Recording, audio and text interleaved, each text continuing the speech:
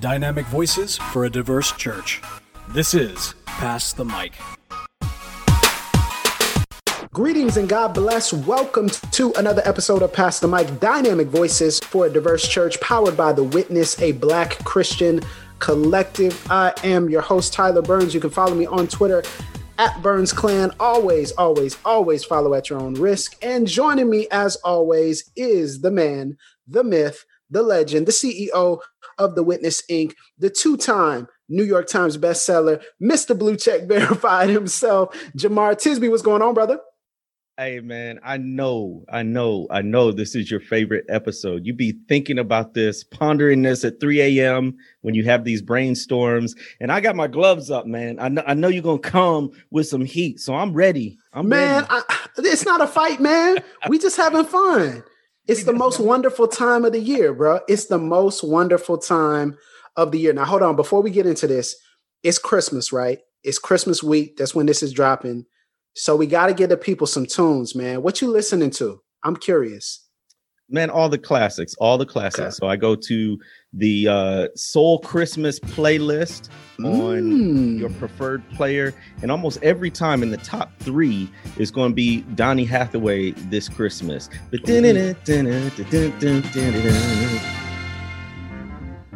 Hang all the mistletoe, I'm gonna get to know you better. This Christmas. Don't start singing. We're going to lose listeners. Don't start singing. Don't start doing it. I just wanted the tune to be in their head so they know what I'm talking about. So, yeah. Everybody know what they... Listen, if you Black, you know This Christmas. You don't know This Christmas, I got questions. What you got? What you want? Listen, okay, so I'm going to give y'all an old school one and a new school one. All right, so old school. Listen, let's go. The Fred Hammond Christmas album. Oh.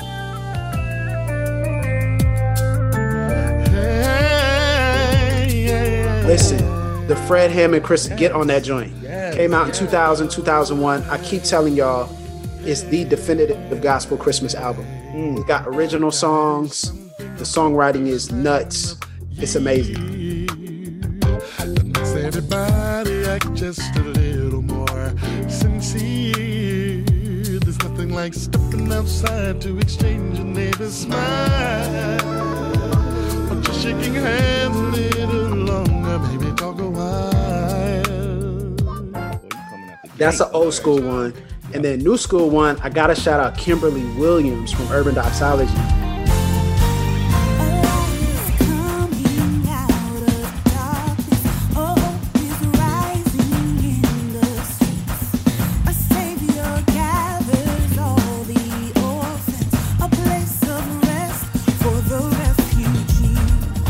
She put out an EP called The Gift.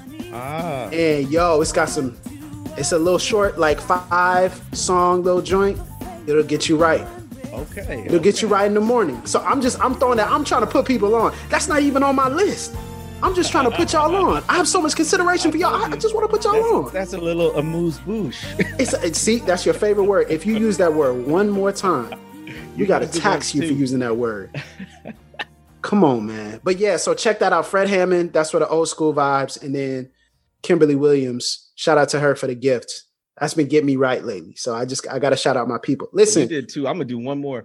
Okay, go for it. Taylor Swift had a Christmas prior to her pop days. Yeah. No, bro. No. Tell me you did not just do that. I did. Yeah. I ain't ashamed.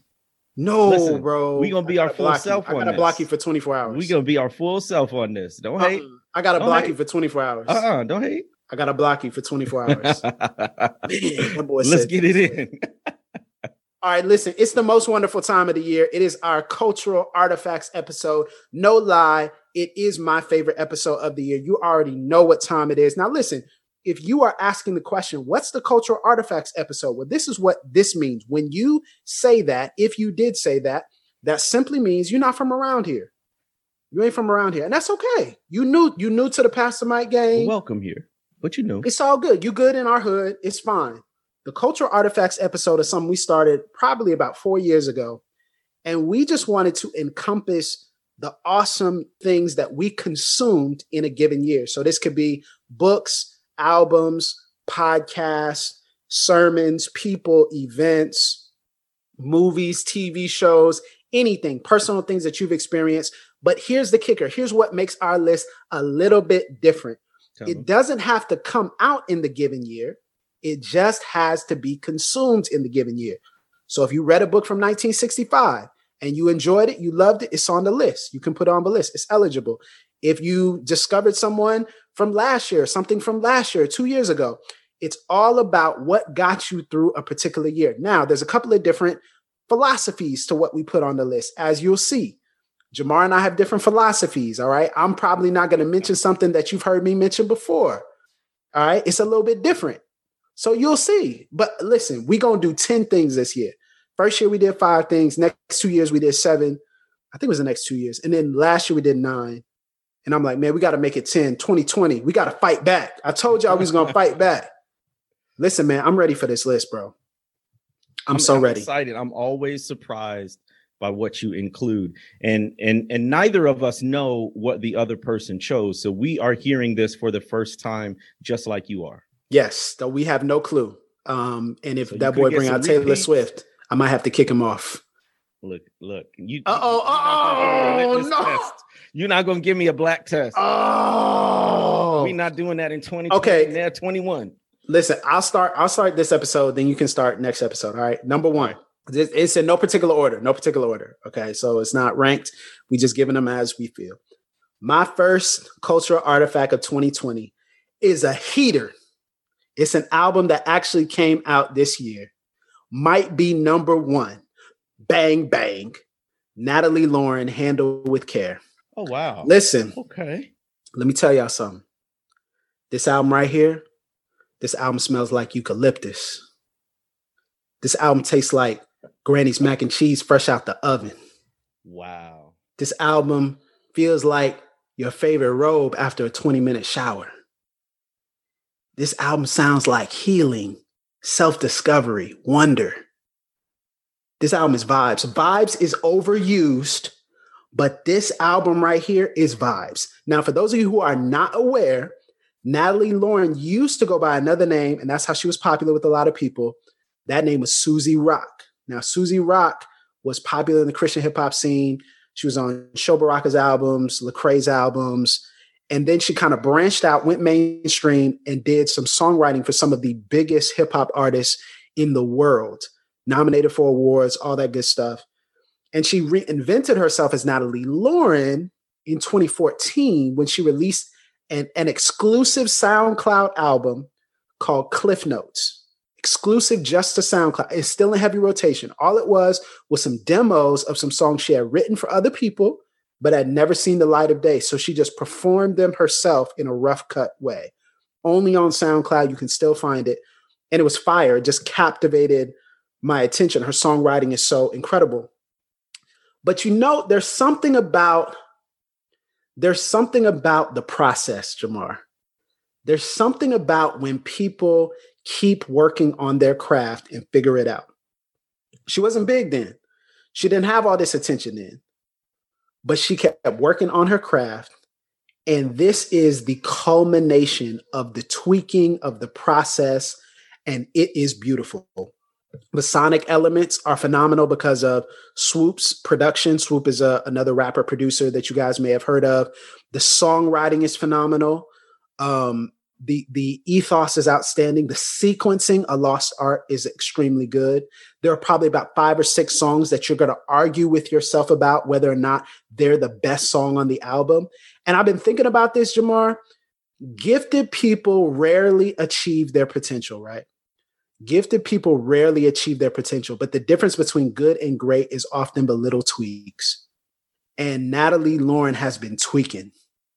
And she tweaked just enough and Handle with Care. Oh my goodness. It's a vibe.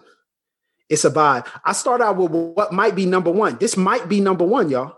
This is how I started. Bang, bang. That's incredible. I just downloaded the album as you were talking about. No, hold up. You should block me because I'm a bad friend for not recommending this. Yeah, you are. Like, I mean, what all this heat, all this fire, you contain it. You didn't even tell me. God Morning, Meditate, Get it right. This is the number one Tyler singing off key in the car driving album. Like, I'm telling y'all, if someone followed me around while I was playing this album driving and took pictures, you can make a lot of money off that because it's memes on memes. I'm just eyes half closed. Just lose yourself in it. Listen. Okay, I gotta stop talking about it. Natalie Lauren, Handle with Care. That's my number one. That's my first one. Well, it fits with my first one because Natalie Lauren is a Black woman, and my first one is Black women, y'all. Okay, Black women. Right? Go ahead, shout them out. As a group, as a people, as wisdom bearers in our culture, Black women have done so much for us, obviously through the years, but we can just look at 2020. So the Witness team, the Black women on our team. Go ahead. Yeah. So much energy, so much creativity, so much wisdom. Allie Henny, Zena Jones, Shannon Polk, Shalise, you name it. We even got some new heat coming for you with some new staff, new hires. So within our own organization, they've been instrumental. But you can look at the political realm. Kamala Harris as the first woman and the first woman of color, biracial Black woman as vice president elect as we speak, soon to be vice president. Stacey Abrams holding it down in Georgia, pulling a grassroots movement of Black voters and organizing. Latasha Brown, who founded Black Voters Matter. All of these ladies. You can bring it down just to our network of friends, the ladies at Truth's Table. Come on. Fields making big moves. We interviewed Shaniqua. Shout out to Lisa, man. Ooh, they killing it at Jude 3. My. Shaniqua Walker Barnes, who we recently interviewed. It's amazing. Just go back and listen to the Black women who have been on Past the Mic. You can go more historical. Right behind me, you got Ella Baker and Fannie Lou Hamer. Come on. Activists, organizers. You got Black Lives Matter was again in the headlines all this year, founded by Black women. And then, of course, I've got to shout out my dearly departed mother, died December 2nd, 2020. I am not me without her. Without her, there's no me. And so Black women straight up and down the board, got to give it to the ladies. Thank you so much for all you are and all you do. You do too much. You do more than you ought to, but we thank you for what you do. Yeah, man. And I think it's just a perfect opportunity. We're not going to stay here, but I just wanted to, acknowledge the loss of your mother, man, and how you've navigated that so well with your family and behind the scenes. You've been walking through that for a while, and a lot of people did not know, and a lot of people were not aware, and we haven't talked about it on the podcast, but just want to hold space for that, man. And just let you know, we love you.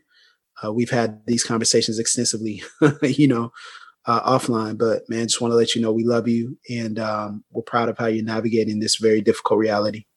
Amen. I received that. Appreciate you. Man, that's good. Let's keep that theme going. Can we do that? Let's go. Okay. I'm going to share my number 2. Or my second one. I keep saying number 2. I don't want people to think this is a rank list. Right. But it is a made-for-TV movie. It is the Clark Sisters movie. Oh. On Lifetime. Okay. Came out in April of this year. I know it's been a long year. Most of us do not even remember that it came out. Now, first of all, if you're asking the question, okay, who are the Clark Sisters? Okay, again, you're not from around here. It's okay. It's okay. You good in every hood. You're good in my hood. But they are the best-selling gospel group in the music world, sampled by some of your greats when it comes to Jay-Z, hip-hop, R&B. Their style is copied by R&B artists.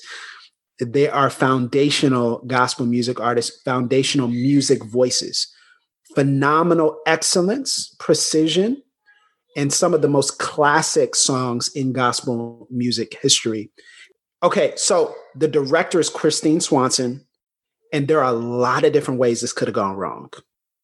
A lot of different ways. You think about Lifetime doing a gospel music tribute. You think about the fact that there are so many different layers to this story. You think about the fact that there's tension even amongst the sisters themselves, even now. There's a lot of different ways this could have gone wrong. But I think it went so well for three main reasons, 3.5, I'll say. The half is the Twitter conversation live was outstanding. Peerless. I hate it. If you missed it, I'm so sorry you missed it. It was phenomenal. Number two, I would say, or I guess this is 1.5 now, they clearly understood the intricacies of the genre itself. And one of the things that Twitter produced and that conversation is that gospel music is not a monolith. It is intricate. There are different levels, whether you're talking Kojic or AME or Baptist or non-denominational or holiness. There are different styles within the music. And they clearly understood and buttressed the intricacies of the genre. Number two, they really did justice to how big the Clark sisters were in that moment. They were massive. And people do not understand that. They performed at the Grammys, prime time, like in the 80s, right? We're talking like huge artists. And then I think the last thing I really appreciated was that they stealthily critiqued the Black church for misogynoir, for outright patriarchy, for condescension, and also the Kojic denomination for separating themselves from the Clark sisters once they got big and once they started to perform in mainstream venues. I have to shout out as well, Anjanou Ellis, who played the leading role of Maddie Moss Clark, was outstanding, phenomenal, brought so much life and character to that role, and some of the best memes and gifs you'll have all year. So I have to shout out the Clark sisters movie. There's no way it was. I had some brutal cuts. There was no way this movie was getting cut. It was phenomenal. I loved it. Very good. Very good. Got another one for the list. The next one is going to be fairly obvious, but it must be stated. In a year of a pandemic, an invisible virus being passed around, we got to shout out our medical professionals and our scientists. Yes. Anybody on the front lines of healthcare, anyone in science involved in researching and trying to find a way to fight this deadly virus. So we have so many everyday heroes who got up each morning, went to work amidst people who were at risk of getting the virus or who had the virus, put themselves at risk, often without the PPE and the equipment that they needed. Remember, at the beginning of this thing, we didn't have enough ventilators. We had photos of medical professionals in garbage bags because that's all they had for protection. It was brutal. And then on top of it all, they carry that home with them. And so if they've got family, friends, the trauma, they've got to quarantine from them sometimes. They've got to separate themselves from that sometimes. And then everything they've seeing people in their last moments of life, bereft of any family and friends because they can't be close because of the virus.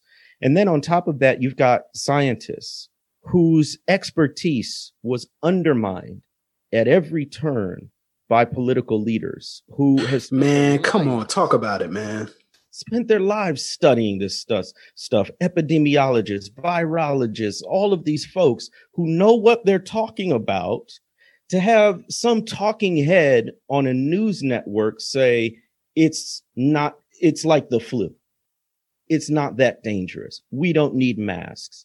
And then working round the clock to come up with a vaccine, which we got in record time and is even now initial doses starting to be dispensed. And then we always know, of course, these folks have family, friends, loved ones. You've watched them do their jobs in the midst of the hardest circumstances, loved them, supported them throughout it all. So shout out to medical professionals and scientists who are helping us get through a generational, epochal, devastating event of the COVID-19 pandemic.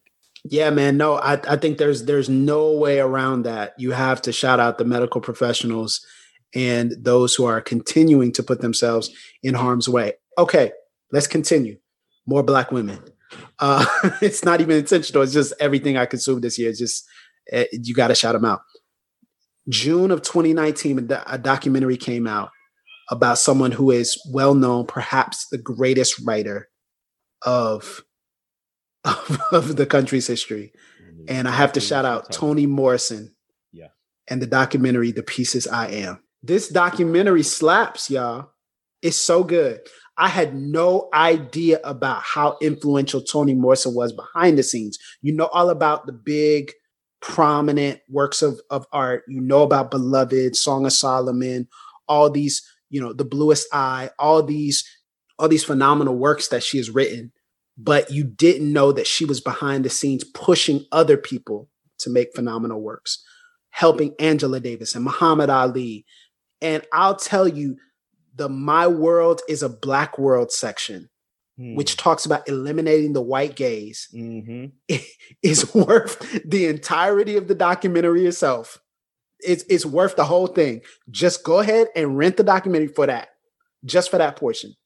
Because when we talk about how to center Black people, when we talk about how to center Black thought and Black perspectives, she talks about getting that little white man, the invisible white man off your shoulder, who's going to tell you what you should and shouldn't do. It is phenomenal. It's been so influential in what we do at The Witness.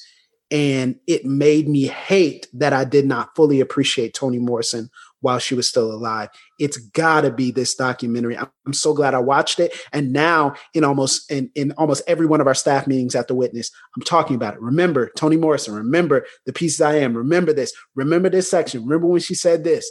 And I'm referencing it because it gives us language to unlearn things. And frankly, it's language that the church should have given us. But I'll leave that for another podcast, for another day. But yeah, The Pieces I Am, that documentary for sure. Absolutely. If you want to know what our philosophy is at The Witness about centering Black people, Toni Morrison nailed it decades ago. Definitely appreciate that one. This one, Tyler, I didn't know how to phrase it, or rather, I didn't know which label to use. And I don't know, you might be mad at me, but I got to name it because it's a cultural artifact. Critical race theory / white Christian nationalism. I didn't know how to label it. I didn't know which one to say, but I mean, I feel where you're coming from, though. I can see that. I feel where you're coming from. It's really two sides of the same coin, right? So what happened was critical race theory, which is a framework really derived out of legal studies that essentially says, let's analyze critically our legal system to see the ways in which it creates and perpetuates racial inequality, even in subtle ways, even if it doesn't use racial language. And it's been a very helpful, useful tool. Somehow, some type of way, the wrong fundamentalist white Christians got a hold of this term and this framework, and then started to use it as a label, as a libel, for basically anyone doing racial justice work. That boy said a label and a libel. Ooh, that's that Klay Thompson in Game 6 right there. A label and a libel. That's how they use it. It's a bludgeon, and it's designed to put you in a box that says heterodox, unorthodox, heretical, and therefore to the left. Right. And the flip side of critical race theory is that oftentimes the ones who are using it negatively are Christian nationalists. And I've got another one where I'll go into Christian nationalism more deeply, but it is more than or besides a theological allegiance. It's more of a political and a cultural allegiance to a particular conception of who's an American and who's a Christian, namely white Anglo-Saxon Protestants, your old school WASPs. But it is a powerful term because it actually, I think it's more accurate than white evangelical. Remember in 2016, we're all talking about white evangelicals and the 81% who voted for Trump. It's actually, I think, more accurate to talk about Christian nationalists because it transcends race and ethnicity. All skin folk ain't kinfolk. So what do you do with the people who call themselves Christians but subscribe to these terrible ideas about race. They're Christian nationalists. What do you do? It transcends denominations, because what do you do with Catholics and mainline Protestants as well as white evangelicals who are all ascribing to similar ideas? It's Christian nationalism. It transcends age and gender and all of those things. So I say all that. The reason why I name it as a cultural artifact is not just because it was a big topic of discussion, but because it lets you know where people stand. Wow. Yeah, man. And there's so many things we could talk about with that. I think we're going to get into that. We're going to save that for some 2021. We got some 2021 heat for that. We got some bars for that in 2021 for sure. I'll just say this. There's a sifting happening right now in the church. Part of it is along this line of critical race theory, Christian nationalism. And I'm grateful because I want to know where people stand. And what we know and what we always say is that justice takes sides. You can't stand in the middle on this. And people are showing which side they're on when it comes to racial justice. Yeah, that's really helpful. Jemar, let's take a break here. Let's pay some bills, man. And let's be back. We'll be back in just a second with our last four in this section. This is part one. We got a whole nother part next episode with more heat. But stay tuned right here on Pass the Mic. This is our Cultural Artifacts episode.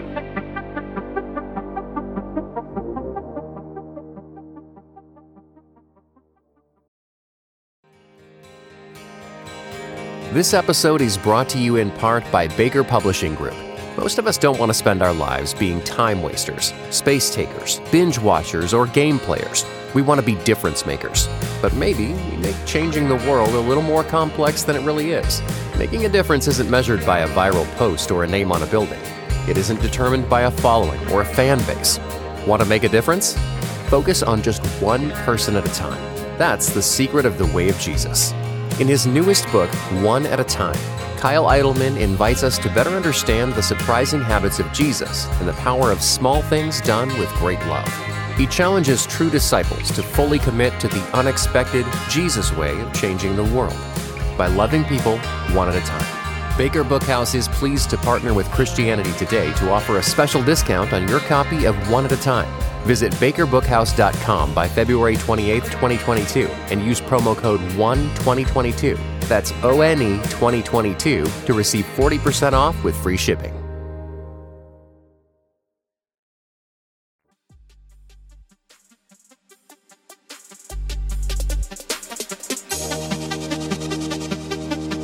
All right, and we're back on our part one of our Cultural Artifacts episode. It's the most wonderful time of the year.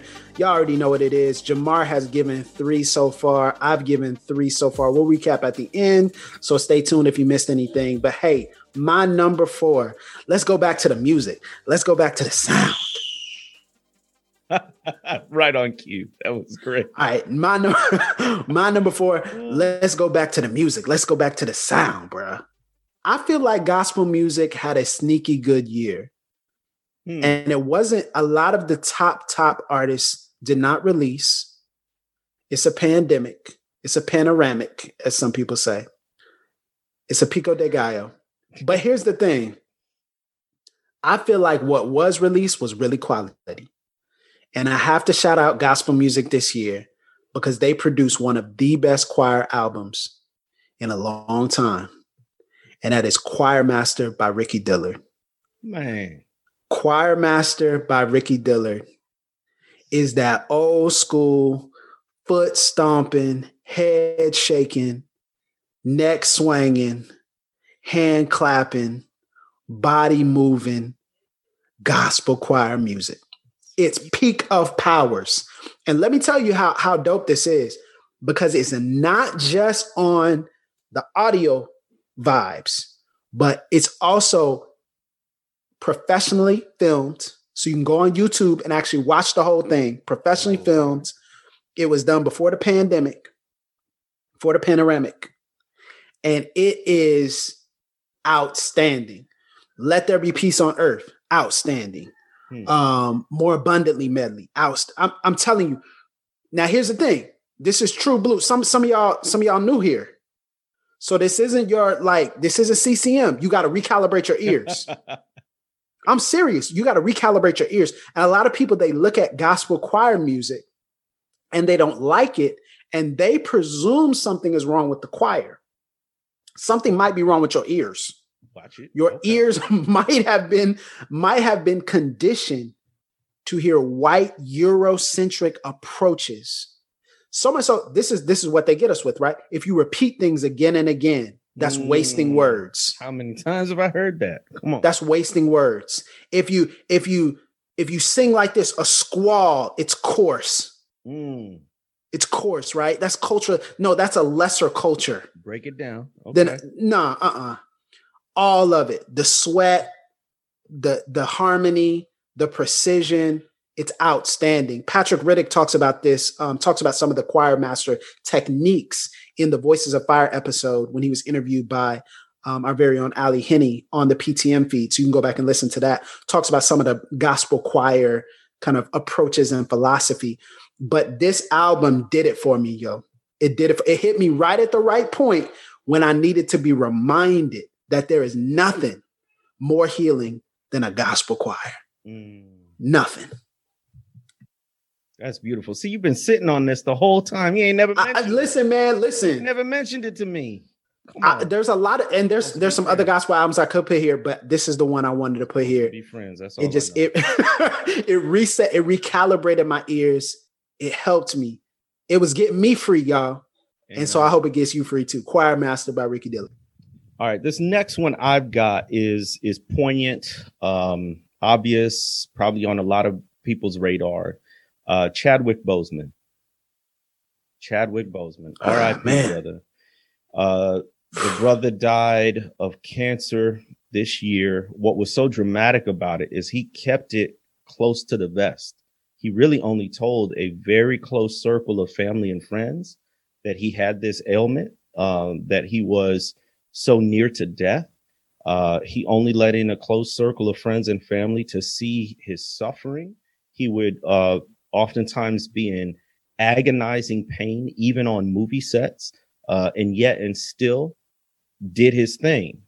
And one of the things that I appreciate about him was he chose to chart the path of his professional career in service of the culture. So if you look at his roles, just to name a few, Thurgood Marshall, Jackie Robinson, he's in the newly released Ma Rainey film, King T'Challa, Black Panther, James Brown. James Brown. And I think that's what really did it is all of it collectively, of course, but most publicly and most popularly his role as Black Panther. Think about that. That is a big role to fill, a big mantle to be the king of Wakanda, which just culturally represents so many aspirations of African descended people, advanced technologically, wealthy, independent. And he had to embody that as the king and as the ruler. And I just think he did it so well because he embodied that not only in his strength, but also in his weakness. He embodied that in the way he lifted up, relied on and respected Black women. He embodied that in his heroism, all of that. And so to lose him, there are some deaths. For me, it was Aaliyah last year, Juice WRLD. I loved his music. And then this year, Chadwick Boseman. And really, we could put sort of a big umbrella category and say, Black celebrity deaths from Kobe Bryant and all of these folks that we've lost in 2020. But Chadwick was, that hit really hard. Yeah, man. I'm going to talk about Chadwick next episode. So that's a little teaser. Very good. But I also wrote a article for the Religion News Service in honor of Chadwick. We did an episode of Once Upon a Time in Wakanda on the PTM feed in honor of Chadwick. Long live the king. Long live the king, man. There is so much that could be said, and all of it will fall short of just how great he was. Now, Juice WRLD. You a fan of Juice WRLD? Big time, man. Big time. How to Fight Racism, a bunch of my writings, all done with him playing in the background. Wow, that's an exclusive. That's a drop, bro. Wow. Okay, man, we need to talk about that because I have some thoughts on that. That's really dope. We'll talk about that offline. Okay, my last one for this part here. So my fifth one in the grand scheme of things, this was a brutal process getting down to this one because there was 3 books. Well, there's 4 books I was trying to condense. And there's some stuff I mentioned on this next episode. I get a little nerdy on next episode. You got to wait for that. But the next episode, I was like, man, I can't cut this. And then I was like, I got 4 books that I really want to mention. And I may give some love to them at the end, kind of on the tail end with the honorable mention section. But the book I ended up choosing is Off the Radar. Came out in 2011, I think. And it's called Black Fire by Estrelda Alexander. Black Fire is all about the Afro-Pentecostal denominations and faith tradition in the American context. And Estrelda Alexander is a scholar, a gift. She got her PhD from the Catholic University of America. She's a visiting professor in the School of Divinity at Regent University. She's also the executive director of the William Seymour Educational Foundation. And if I'm not mistaken, I think she has her own publishing house as well, trying to platform and give space to Black Pentecostal writers and scholars. And this is really talking about 100 years of the growth of Afro-Pentecostalism in the context of, American racism and white evangelicalism and all kinds of different things.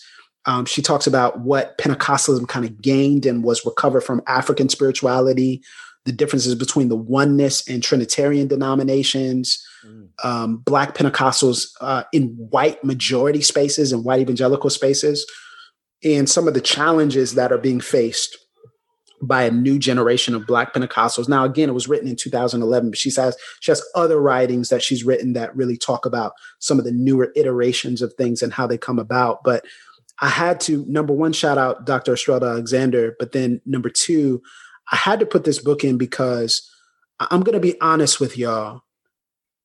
A couple of years ago, I want to say it was on the podcast, I ran away from the term Pentecostal. I used to do that all the time. I was conditioned to believe by my education that Pentecostal was the more radical, undignified expression of continuationist perspective. And so, in the midst of all that, I was convicted this year and really the past 2 to 3 years, because I would not have survived 2020 without rediscovering and reclaiming my Pentecostal roots. Okay. I would not have survived. It was a recovery and a realization that all that I had been deposited in me in the Pentecostal part of my story still remained real and relevant to my understanding of God, my understanding of myself, and my understanding of the faith journey. So when you talk about the communal nature of worship, the fact that communal worship in the Pentecostal context is dependent not just on me getting what I need, but me coming in contact with what my neighbor needs and how my neighbor is experiencing God matters just as much as how I am experiencing God. Wow. And so we come together and we worship, but our worship is not for ourselves and it's not for a show. It is for the body. It is for the group moving together, which is why there is this push-pull. You don't know like I know what the Lord has done for me. Yet if you shout, I'll shout with you, because I shout in testimony that what God has done for you is worth shouting about. We talk about tongues and the nature of confusion within the empire. How the empire, isn't it something that the language that is used, the holy language that is used, cannot be detected and discerned by those who are not a part of the group? And the empire would like nothing more than to control the language of a marginalized people. Wow. But when they speak in tongues and the Spirit gives the interpretation, God speaks, and God speaking in that moment denies the power of empire to know everything that's being said, right? Because it's for the body. God is speaking in a unique way to us. It's things like that, man. My personal time with God, the physicality with how I preach, the physicality with how I live. It's been a rebirth. It's being born again. It's been phenomenal, man. And so there's so many books and scholars and people who have influenced this, but Black Fire was a game changer for me. It made me unashamed. All the things that white evangelicals said about us, they were lies. They were lies. They were all lies. So yeah. Didn't even mean to go all in that, but you set me up. And I mean, here we are. Yeah, you're gonna liberate some people with that. My last one is, again, fairly obvious, but absolutely must be mentioned. The 2020 racial justice uprisings. Yeah. This was a breathtaking year. And you can take that however you want. That word breathtaking. Man, that boy in his New York Times bag right now, man. Ooh. If you look at what sparked it, I mean, if you've been to the neighborhood a little while, if you've been in the neighborhood a little while, you've heard me say this. This is the civil rights movement of our day, and the reason why I think this is because of the catalyzing events. Right? If you look back at 1955 and the lynching of Emmett Till, many people say that was one of the events that helped to spark the civil rights movement. Matter of fact, Rosa Parks. So that happened in the summer of 55. In December of 55, Rosa Parks takes her stand by sitting and refusing to move. And she said she was thinking of Emmett Till in that moment. And in a similar way, we've had catalyzing events in 2020. Of course, the murder or the lynching of Ahmaud Arbery, being the wrong skin color in the wrong neighborhood, and white vigilantes literally chasing him down. You've, of course, got the murder of Breonna Taylor in her own home, no-knock warrant. One of the things that really gets me is apparently the officers were plain clothed. Yes. So even looking at them, yes, sir, couldn't necessarily tell they were police officers, and it's the dead of the night. And then, of course, we get this horrific video of the murder of George Floyd, and those haunting words still echoing in my ears. I can't breathe. And so you have this breathtaking series of events, and that's just to name a few. And then you have the protests and the uprisings. Please, people, never forget the tip of the spear, the point here. There's always a particular cause of these uprisings. Here, it was anti-Black police brutality. Yes. Keep your eye on the ball. We must still change that. But it encapsulated all of these demands that we have for justice, again, under the banner of Black Lives Matter. And then the scope of the uprisings, I'll be brief here, but the scope of the uprisings on June 6th, which was one of the peaks this summer, there were uprisings in as many as 550 different cities on the same day. Yes. And then polls estimate that just this, by the time of June, and so that doesn't include the latter half of 2020, between 15 million and 26 million people had participated in a protest of some sort, which would dwarf the numbers of the civil rights movement of the 50s and 60s. So I'm sitting here like, what other evidence do we need to say this is the modern day civil rights movement? And then not only that, there's two more things I'll mention quickly. Number one, the progress that has been made. Are we there yet? No, please don't ever expect for us to arrive. Brothers and sisters, we're always going to be on a journey, but there have been changes. If you don't believe me, look at the state flag of Mississippi. For 126 years, a racist symbol stood with the Confederate battle emblem in the canton of the flag. It was the last state in the Union to have it, and it stood for over a century and a quarter, and it finally came down in 2020. We can point to many different evidences. I'll say one more. A movement is measured not just by its progress, but by its opposition. We mentioned earlier Christian nationalism. We've also got to mention white supremacist extremism. The Department of Homeland Security annually puts out a report called the Domestic Threat Assessment. And in 2020, do you know what is the greatest domestic terror threat in the United States? It's not Islamic extremism. Come on. As they say. It's You know what it is. Immigration at the border. It is white supremacist extremism. It's the Proud Boys. It's these folks who wanted to kidnap the governor of Michigan. These are the domestic terror threats. And they have amplified their actions in direct proportion to our demands for racial justice. So I have to mention the 2020 racial justice uprising. Man, that's obvious. I knew that was going to be on the list. I knew, man, because that's so important, man. When you said in the videos and you started actually saying this long before, like this is the modern day civil rights movement. It's obvious, but it's also not. And I think you naming these things, you naming what's plainly before us is so important. And I'm glad you continue to name it. I'm glad. Let's recap, man. This is part one. This is part one. But my 5 items very quickly. The album Handle with Care by Natalie Lauren, the Clark Sisters movie on Lifetime, the documentary The Pieces I Am on Toni Morrison, the gospel album Choir Master by Ricky Dillard, and the book Black Fire by Dr. Estrelda Alexander. And your 5, Jemar, so far. Black women, medical professionals and scientists, critical race theory / Christian nationalism, Chadwick Boseman, and the 2020 uprisings.